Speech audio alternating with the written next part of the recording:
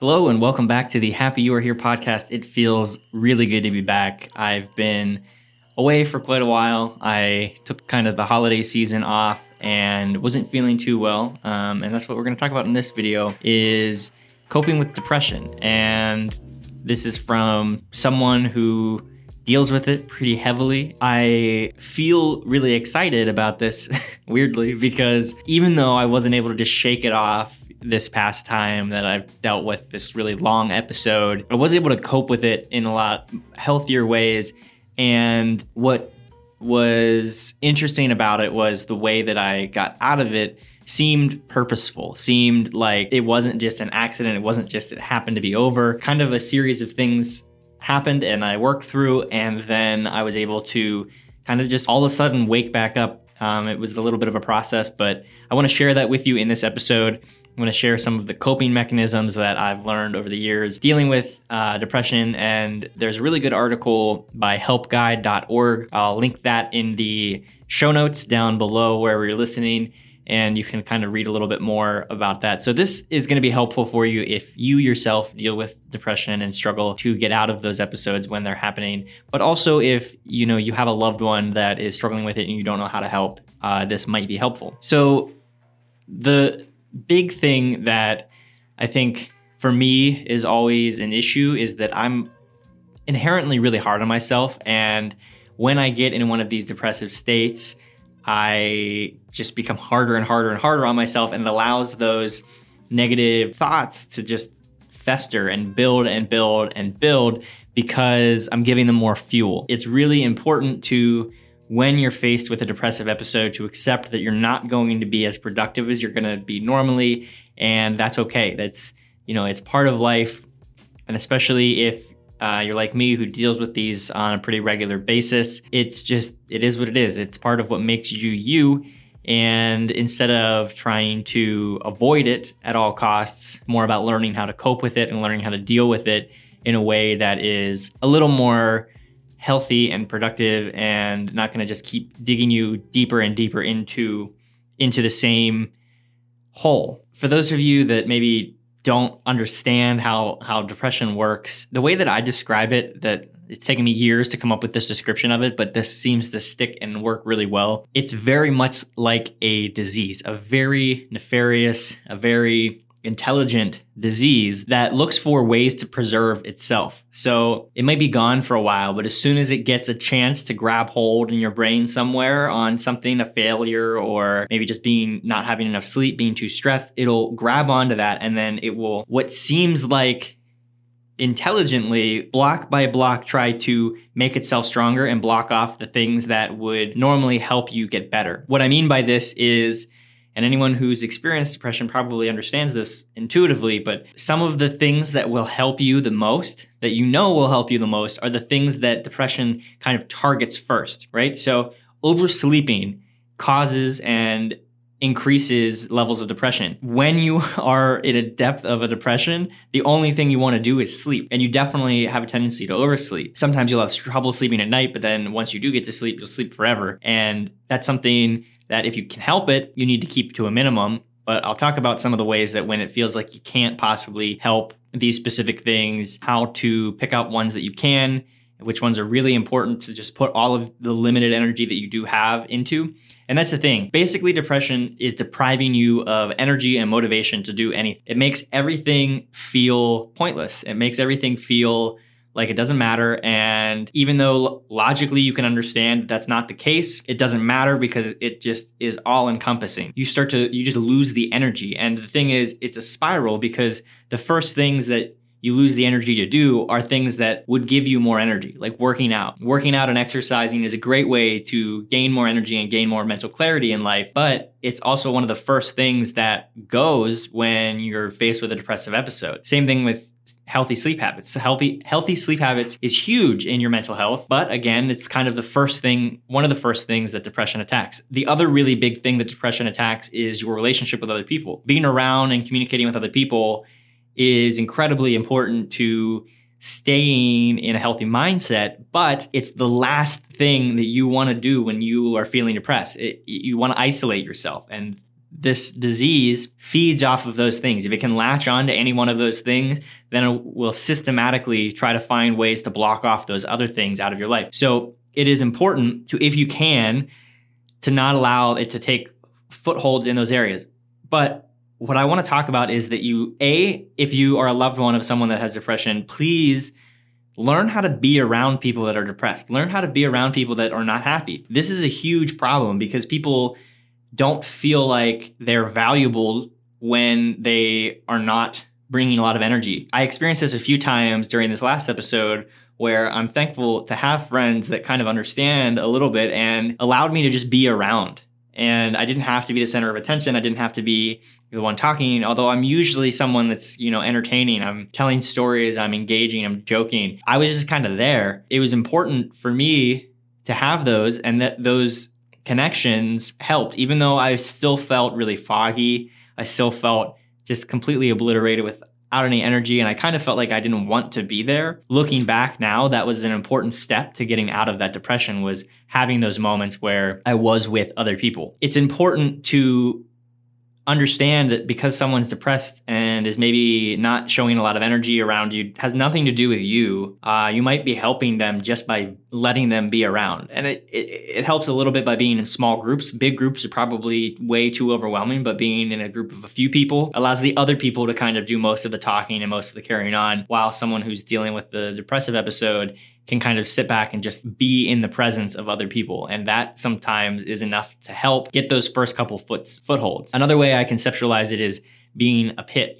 People say a pit of depression, and that metaphor works really well because you end up in this pit because a lot of times it happens either so quickly or so gradually that you don't notice. So all of a sudden you're in it and you're like, oh crap, how did I get here again? Then it's literally like climbing out of a pit. It's like the Dark Knight when he's in that pit and he has to climb out in the Batman movie. You're going like one grasp at a time, and sometimes you'll slip and fall back, and it feels like a battle just to get out of it. And it's worthwhile to do that battle. Obviously, we talk about that a lot in this show, having reasons why outside of just because people say it, you need to get better, understanding kind of what your purpose behind life is, or at least working towards understanding that, and at least just sticking around for other people. Those things can be good motivators to at least attempt the battle, to put the effort in that's needed. And you're not going to have the energy, and little things seem like they're impossible. And the thing is, it's important to distinguish what is impossible and what is difficult. And this is where how you can get yourself out of it is by putting effort, whatever effort you can muster, even if it's just a tiny bit of effort, into these key areas that are going to help you slowly build up that resistance and climb out of this pit. Now, the first one is staying connected, like I said, with other people, especially face to face. It doesn't really provide the same chemical responses in your brain whenever you're connecting with people online, and actually spending more time on the internet is probably going to continually deplete your dopamine system. So it's important to get that face-to-face interaction, especially if you can do it in a group setting, like I said, where you're not expected to really be participating very much. That can at least get you some of that oxytocin and some, just social reward, serotonin, that is needed to start building back up that energy and building that system back up in your brain. Now, another thing is to do things that feel good for you. And the thing is, do it even if it doesn't feel good now. Things that usually feel good. So for me, I like playing guitar. When I'm super depressed, it doesn't do anything for me. And it kind of sucks that it doesn't do anything for me.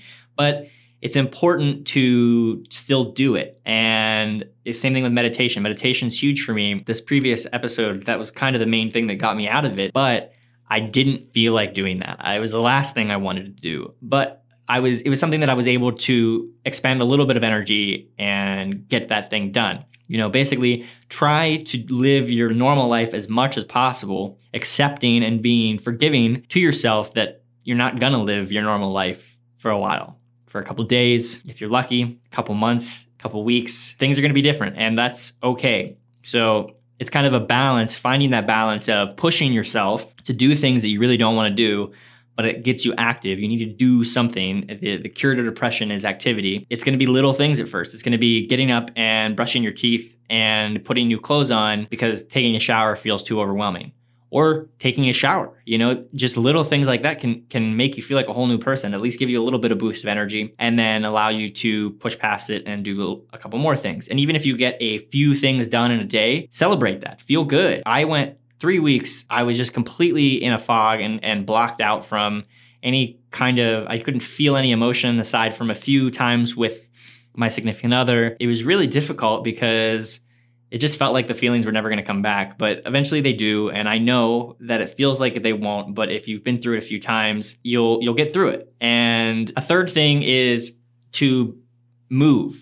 Like I said, activity is the cure to depression. And obviously a full-out workout feels impossible, but can you go for a walk around the block? Okay, maybe you can't go for a walk around the block. Maybe you can at least go out and sit in front of your apartment or your house for a few minutes. So that kind of combines with getting daylight, literally getting the sun in your face. Those two things combined makes a huge difference. And for me, I try to stack the exercise on top of each other. So, one day I may be able to just get outside and that's it. And then the next day I went for a walk around the block and it felt good. And I had a little bit of time after that where I didn't feel completely overwhelmed, and then it kind of came back. One day I was able to walk to the store and back, and then I felt great for a little bit, and then it wore off. And then another day I walked to the store and back twice in one day and got a bunch of stuff done, and those things started to add on top of each other, and it started to feel really good. So getting some kind of activity, some kind of physical, getting your heart rate up is incredibly important. Many doctors say this all the time, and it's easy to overlook. And it's, like I said, it's one of those things that it's difficult. It doesn't mean it's impossible. So the things that are difficult are the things that you need to do, because you need to understand that depression is attacking those things that are essential to curing it. It's a battle with this disease, and you have all of the tools in your brain, in your life, to fight it. It's not easy. It's freaking hard. But if you want to get better, this is exactly the things you have to do. Also, eating healthy. Make sure you're eating enough, because your body needs enough energy to actually fuel your brain and to fuel your body. Minimize sugar, because sugar really messes with your dopamine system. And if you can, minimize coffee and energy drinks and things like that too, because although it might feel like those will give you more energy, that's not the kind of energy you need when you're feeling depressed. Taking supplements can help too, but those are kind of more, I see those as more preventative and keeping the depressive episodes less extreme. I take a vitamin B supplement and a vitamin D supplement when I remember. And when I don't, my depression episodes get a lot more severe. So all of those things combined, as far as diet goes, can be really important as well. The final thing is to pay attention to what those negative thoughts are that keep cycling in your brain. I get these negative, we've talked in the show before about thought loops, and you get stuck in these patterns. And you might not have the energy to break out of a pattern completely, but really paying attention to it, be mindful of it. And this is where meditation can come in handy, because you can pay attention to the things that your brain is saying and the thoughts that you're having kind of as an observer, as a separate party, and not judge it, not say, oh, that's a bad thought. I need to not think that. Don't think that. Don't think that. Don't think that. That's not how you're going to break those thought patterns. You're going to break those thought patterns by really paying attention to them and noticing what they are. And my go-to phrase in my head when I hear something is, that's interesting, because that doesn't apply a good or a bad label to it. It just says, that's interesting. Why am I thinking that? And sometimes I can cycle through, and a lot of times most of these negative thoughts are not warranted. And if they are, like I had some things about some financial issues that I've been struggling with that really were getting me down, and it was just more fuel for the fire for the depression. And that wasn't the thing that caused it, but it allowed my depression to keep festering. I knew that all of these other things about, the way people perceive me or whatever, and things being worthless, those are just kind of the things that depression says to me. And I understand that, but there were some things that were true, and it was latching those true things on and piling the other things on top. Now, it's important, I think, to see it as the depression. I call it the depression, not my depression, or I try to separate myself from those thoughts, because those are not normal thoughts for me to have. And once you start identifying with your depression, then you're really going to get stuck in it. You have to see that as a separate state and see that as a disease that you're fighting, because it's the only way that you're going to separate yourself and be able to pull yourself out of it. And when it comes back, you'll be prepared to fight it again. And sometimes you'll be able to fight it off right away. And sometimes it's going to be a long battle, but it's a battle that's much more manageable, and it seems a lot less hopeless when you have these tools and techniques to battle it. A lot of the stuff that, might be practical things that depression is using to keep you down are things that you could do something about. And you don't have to solve the whole problem in one day, but is there some little thing that you could go do right now to tackle that thing, to at least make some progress, and then allow yourself to feel really proud about just making that progress. A big part of dealing with depression is readjusting your expectations for yourself. What you're capable of when you're in this state is different than what you're normally capable of. So it's not going to help you at all to get down on yourself about what you're able to achieve. And it doesn't help people if you're another person and you have someone that you love that's going through this. It doesn't help to give them tough love and really push them. It's a balance again, because you want to push them to get out of bed. You want to push them if you can to shower and go for a walk and do these essential things. But to push them too far is just going to make them feel more worthless. It's going to make them feel like, I know I'm not capable of all of this stuff. They're already getting down on themselves so much. Just by giving them this tough love is just going to make it worse. And obviously there's some exceptions to that. Some people respond really well to tough love. And that's why nothing is black and white. This is the one cure for everything. But for a lot of people, myself included, the tough love to myself or from other people just makes things worse, because I'm already so down on myself and feel worthless.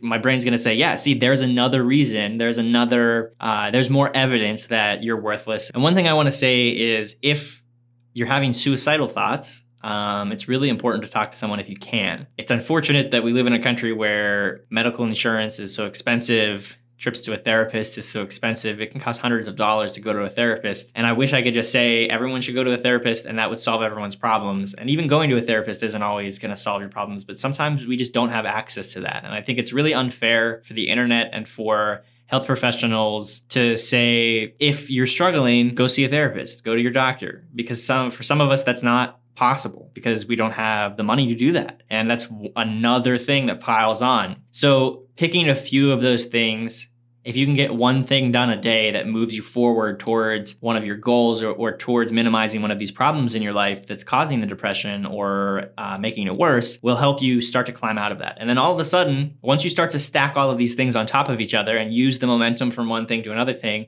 but being realistic with yourself and not pushing yourself to the point where you're just going to break again, that's how you get out of it. And then all of a sudden, things are going to seem clear again.